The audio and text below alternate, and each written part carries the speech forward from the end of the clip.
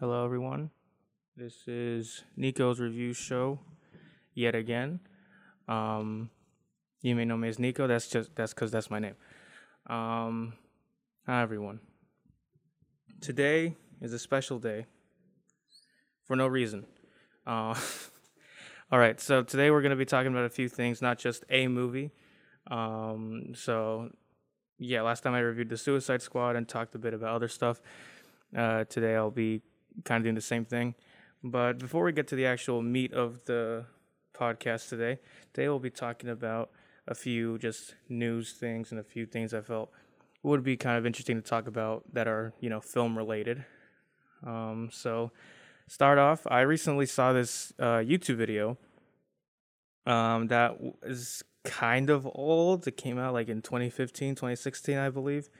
But I thought it'd be interesting to talk about because this is kind of like this debate that's been going on for like a little while, and I thought it'd be kind of interesting to kind of shine a light towards. But basically, for those of y'all who don't know, so there's this guy. His name is Roger Deakins. He's one of the most influential cinematographers of all time. To demonstrate how influential and great he is, let's look through his filmography, shall we? Let's see. Roger Deakins. Now, Roger Deakins did a cinematography for 1917, Blade Runner 2049, The Shawshank Redemption, No Country for Old Men, The Big Lebowski, Fargo, Prisoners, Sicario, Skyfall, Oh Brother Where Art Thou, True Grit, Rango, A Serious Man, Revolutionary Road. He has made some of the most beautiful looking movies ever. All right. Blade Runner 2049 being kind of like the peak of that, I think. And 1917 kind of tested his abilities more with kind of the one shot effect thing. It's kind of like the whole gimmick of the movie, really. And Quentin Tarantino kind of called him out. Like I said, this is kind of old news. I just found out about this very recently, and I wanted to kind of spark this conversation. Um, Tarantino essentially called out Roger Deakins for using the digital cameras to film stuff. And for those of you who don't know, Tarantino is a big proponent of shooting only on film, and that digital is kind of cheating and it's not as good. And I don't really get that because it's just tools in the end of the day, and I feel like if it works, it works, you know. And I think it's just really interesting because Deakins has shot many of his films in digital as of late. I think he started with that movie In Time, and he's just kept using that sort of format ever since. And I think that the romanticization of film is kind of weird. Um, yeah, I just like I get it. I see the difference, and I think it in some way it does kind of look better. But like with digital, like I mean, it's easier, and you don't have to worry as much, and because of digital, more people can make movies now, and you can see that as a positive or negative. But I think that could be really good because film is much easier to do now, much easier to make movies, and I think we should be for that. So yeah, I don't know. I just think it's weird because Deakins has made some of the most beautiful looking movies ever. Blade Runner 2049 was shot entirely on digital, and same with Sicario. Even Scorsese shot like half of The Irishman on digital, so he's no stranger to doing digital. And I think it's kind of like I don't know if this whole thing is showing my age or anything, but I just think that digital is okay as long as it's used correctly. Same with film. I mean, there's a lot of film movies that look awful. I'm sure there's plenty. There's a lot of VHS movies that people made back in the day and stuff, like movies that were filmed on film and then like put out as like home releases. I don't know. I just think it's kind of a weird. So it's just like a weird sort of thing to me, I guess. I don't know. I think like the difference is there, and I get it, but like as long as you're still getting the shot and it looks good and it progresses the story and it makes sense for what movie you're making, I really don't see the issue with shooting on digital, especially because Roger Deakins is much older than Tarantino and he probably knows way more than Tarantino does. You know, not to bash Tarantino. I mean, he's obviously a great director, but I mean, I don't see the point. And he wasn't super rude about his calling out, but he essentially did kind of call him lazy. But Deakins has said before that he hates the anxiety of the film, uh, being ruined or whatever. He just rather shoot with something more reliable, and I get that. That's fine. 1917, one of the best looking movies, also digital. Skyfall, digital. So much stuff that looks so good shot on digital. I thought The Irishman looked great. That was shot half on digital. So yeah, it's for those of you who aren't really super inclined to film. I mean, just know that film, especially in like older movies, you see like a bunch of like grain and like dots all over the place. That's how you can tell it's film. And digital, it looks all kind of clean. You don't really see anything on screen. Yeah, I don't really have a preference. Maybe sort of towards film, but like not by much. Steve Jobs, that movie. The first third of it is shot on film because it's like takes place in the past, and as the movie progresses, like by the end, the movie's shot on digital because every act takes place in a different decade. You can really tell there the differences because like it does look. I mean, to me, it looks different anyway. But yeah, in the end, my final stance on this, it doesn't matter as long as you get the shot. And I think Tarantino should get off his high horse because I really don't like that man. I like him as a director, but I just don't like him like as a guy. I really just cannot stand him. But anyway, that's the end of that discussion. Trying to think if there's anything else to get to. Not much. There's not much to talk about so far. Okay, I guess let's get on to the review. The Green Knight. This came out at the end of July, and it's directed by David Lowery, I believe is his name. Let me look into it again. The Green Knight.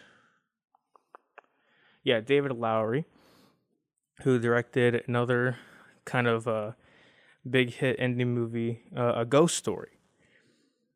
Now, A Ghost Story is a movie that a lot of people really loved, and I did not. I saw it over the summer, and it was okay, I guess. I mean, I can see why people liked it. Like, it's the story of kind of life and loss and, what it means to be human or whatever. And I don't know. It's very artsy, very, it's not conventional, and, like, that's fine. I mean, I like a lot of non-conventional stuff. I was just kind of by the end, I was like, so what? And I, sorry, I keep clearing my throat. And yeah, I didn't get, like, no, I got it. I got the point of the movie, but I wasn't super blown away by everything. I thought the kind of the artsiness was kind of tedious or whatever. I don't know. Like I said, I don't mind artsy, unconventional stuff. One of my favorite movies ever is Under the Skin, and that's not conventional at all. But I don't know. I'll have to rewatch it. It's like a 6 out of 10 to me. But The Green Knight was kind of interesting to me because it's another A24 movie. Those of y'all who don't know, A24 makes a lot of big hit indie movies such as like Moonlight, Lady Bird, bunch of other stuff that I'd be here all day naming. But you could just look them up. They make a lot of like indie movies that make a lot of money and are like and buzz floats around about them. So I was interested because this one looked kind of like a different turn for A24. It's like a night fantasy movie, which isn't what they normally do. They do a lot of slow, quiet, like contemplative dramas. And even if it's like a bigger scale, it doesn't really go super out there or whatever. So I was excited to see like this kind of night kind of fantasy thing to what happened. And and yeah, like I mean, I think the director, he's a great director. I just didn't really care for a ghost story a lot. So I went in and watched it, and it was between the Green Knight or Free Guy, which I think I knew where my money was going.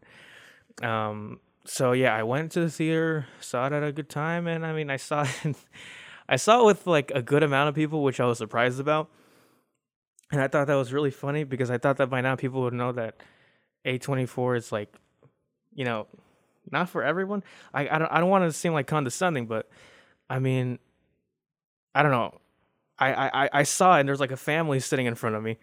And after the movie, they were like, "Wow, that was boring. That sucked." And it's like, why? I thought like people knew by now, you know, like these movies aren't like, I don't know. It's just kind of frustrating that like people like kind of like bring their families or whatever. Like, dude, they're not gonna like it, you know. Like, just go by yourself. It's fine. We won't get mad. I went by myself. It was great. Anyway, so yeah, I saw it and I liked it. I didn't love it. It so when while watching it, I was never bored. I was engaged. I liked everything about it technically. I thought the direction was fantastic. I thought a lot of the shots were very interesting and cool. Dev Patel is really good in it as a Sir Gawain. They call him Gawain in the movie. I don't know how his name is pronounced. The effects were pretty good, except for like this fox that follows him around at points.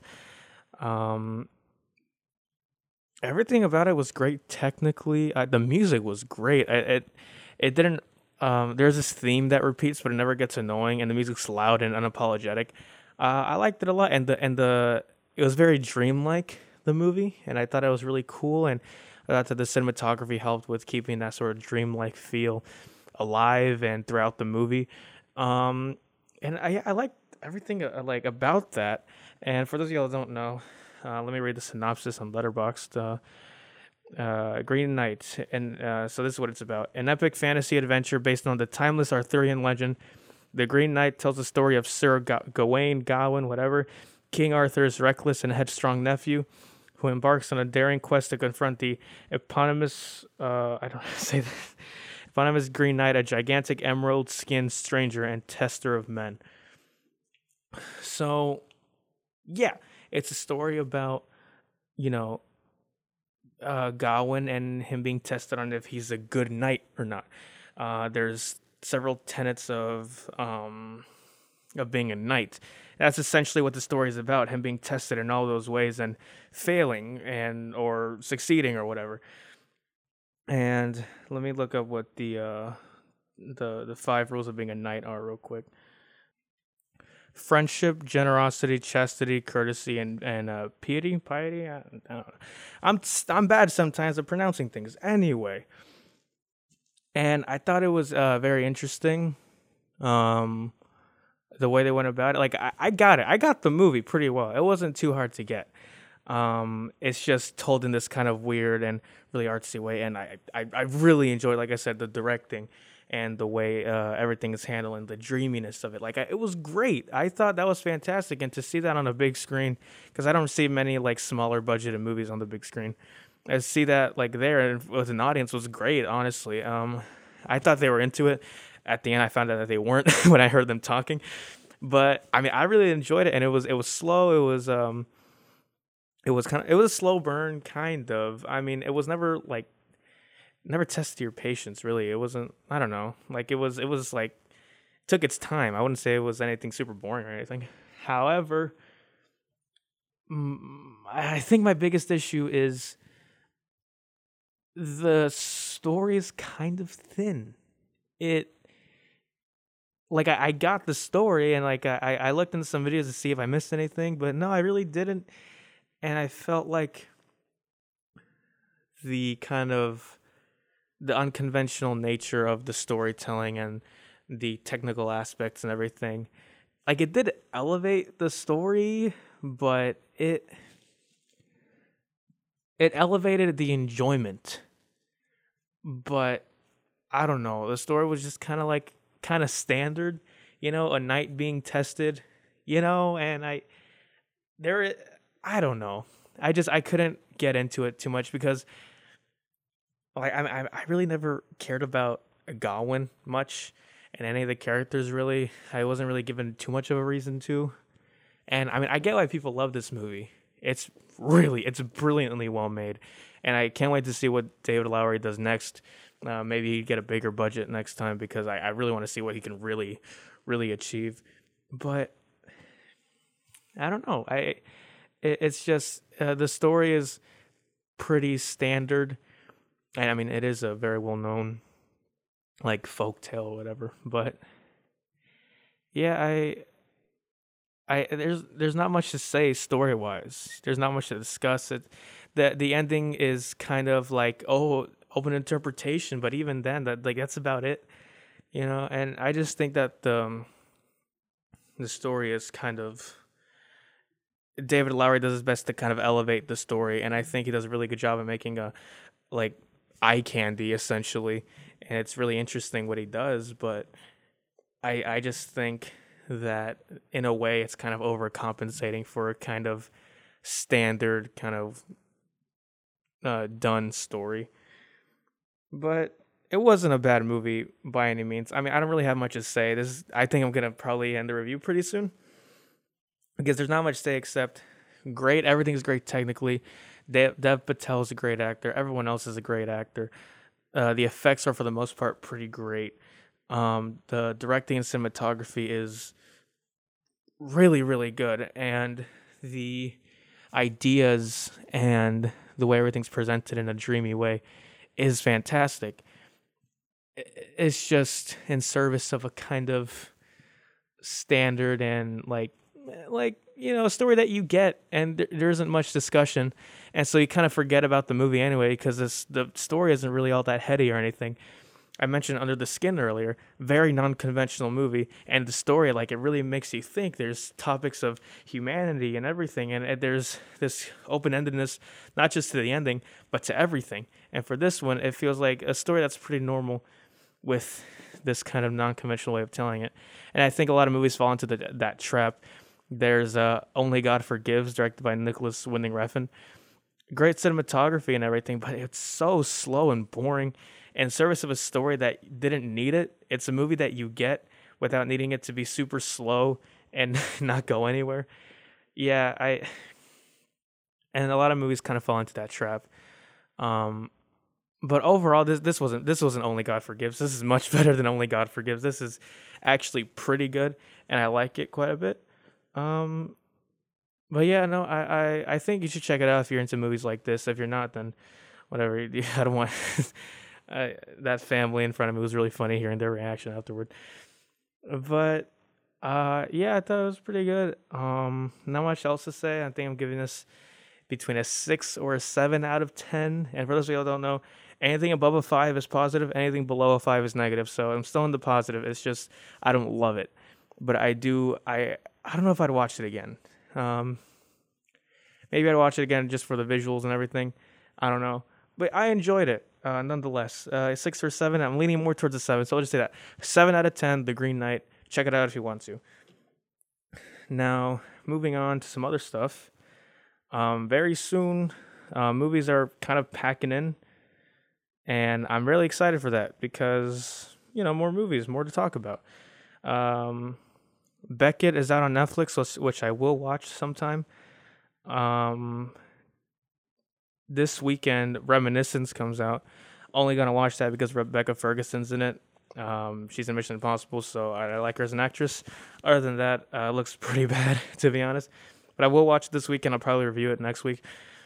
Candyman comes out later this month, I believe, at the end. It's directed by Nia DaCosta. It was written by 3 people. One of them being Jordan Peele, who I like a lot. I mean, he wrote Get Out and Us. A lot of people don't like Us, but I thought it was fine. So yeah, I want to watch Candyman. Looks pretty interesting. Titane, directed by Julia Ducournau, who directed Raw. That comes out When does Titan come out? That comes out October 1st. So not in a while, but I'm excited to watch it because I really enjoyed Raw, and Titan looks just as messed up and as gross. So I'm excited. Hope maybe I'll review that for the show. Lamb comes out. That's another A24 movie. It looks pretty interesting. Trailer was very vague. I don't know what it's about, but that comes out. Comes out October 8th, just a little after. Yeah, I'm excited to watch that one. And then the other one, that I'm so hyped for. I'll try to watch it in IMAX once it's out. I've never seen a movie in IMAX. Hopefully, like this will be my first. I'm gonna watch Dune, October 22nd. I big fan of Denis Villeneuve's movies. He's actually worked a lot with Roger Deakins, who I mentioned recently, Blade Runner 2049 and Sicario. And this one stars a lot of great actors. Timothée Chalamet is one of my favorites working today. And, Josh Brolin, Rebecca Ferguson, Oscar Isaac, Zendaya, and Javier Bardem. Bunch of great people in this movie, and I can't wait to watch it. Wish I didn't have to wait so long, but, whatever. Now, I'll try to be there. Maybe not opening day. Maybe not opening night, but opening day. I don't. Maybe I probably won't be able to get tickets opening night. But yeah, October 22nd. I can't wait. After that, I don't really have many movies to look forward to. I think that'll be it for today's podcast, radio thing, whatever you want to call it. Yeah, I had a good time today. Next time I'll be back with some music. Thank you very much.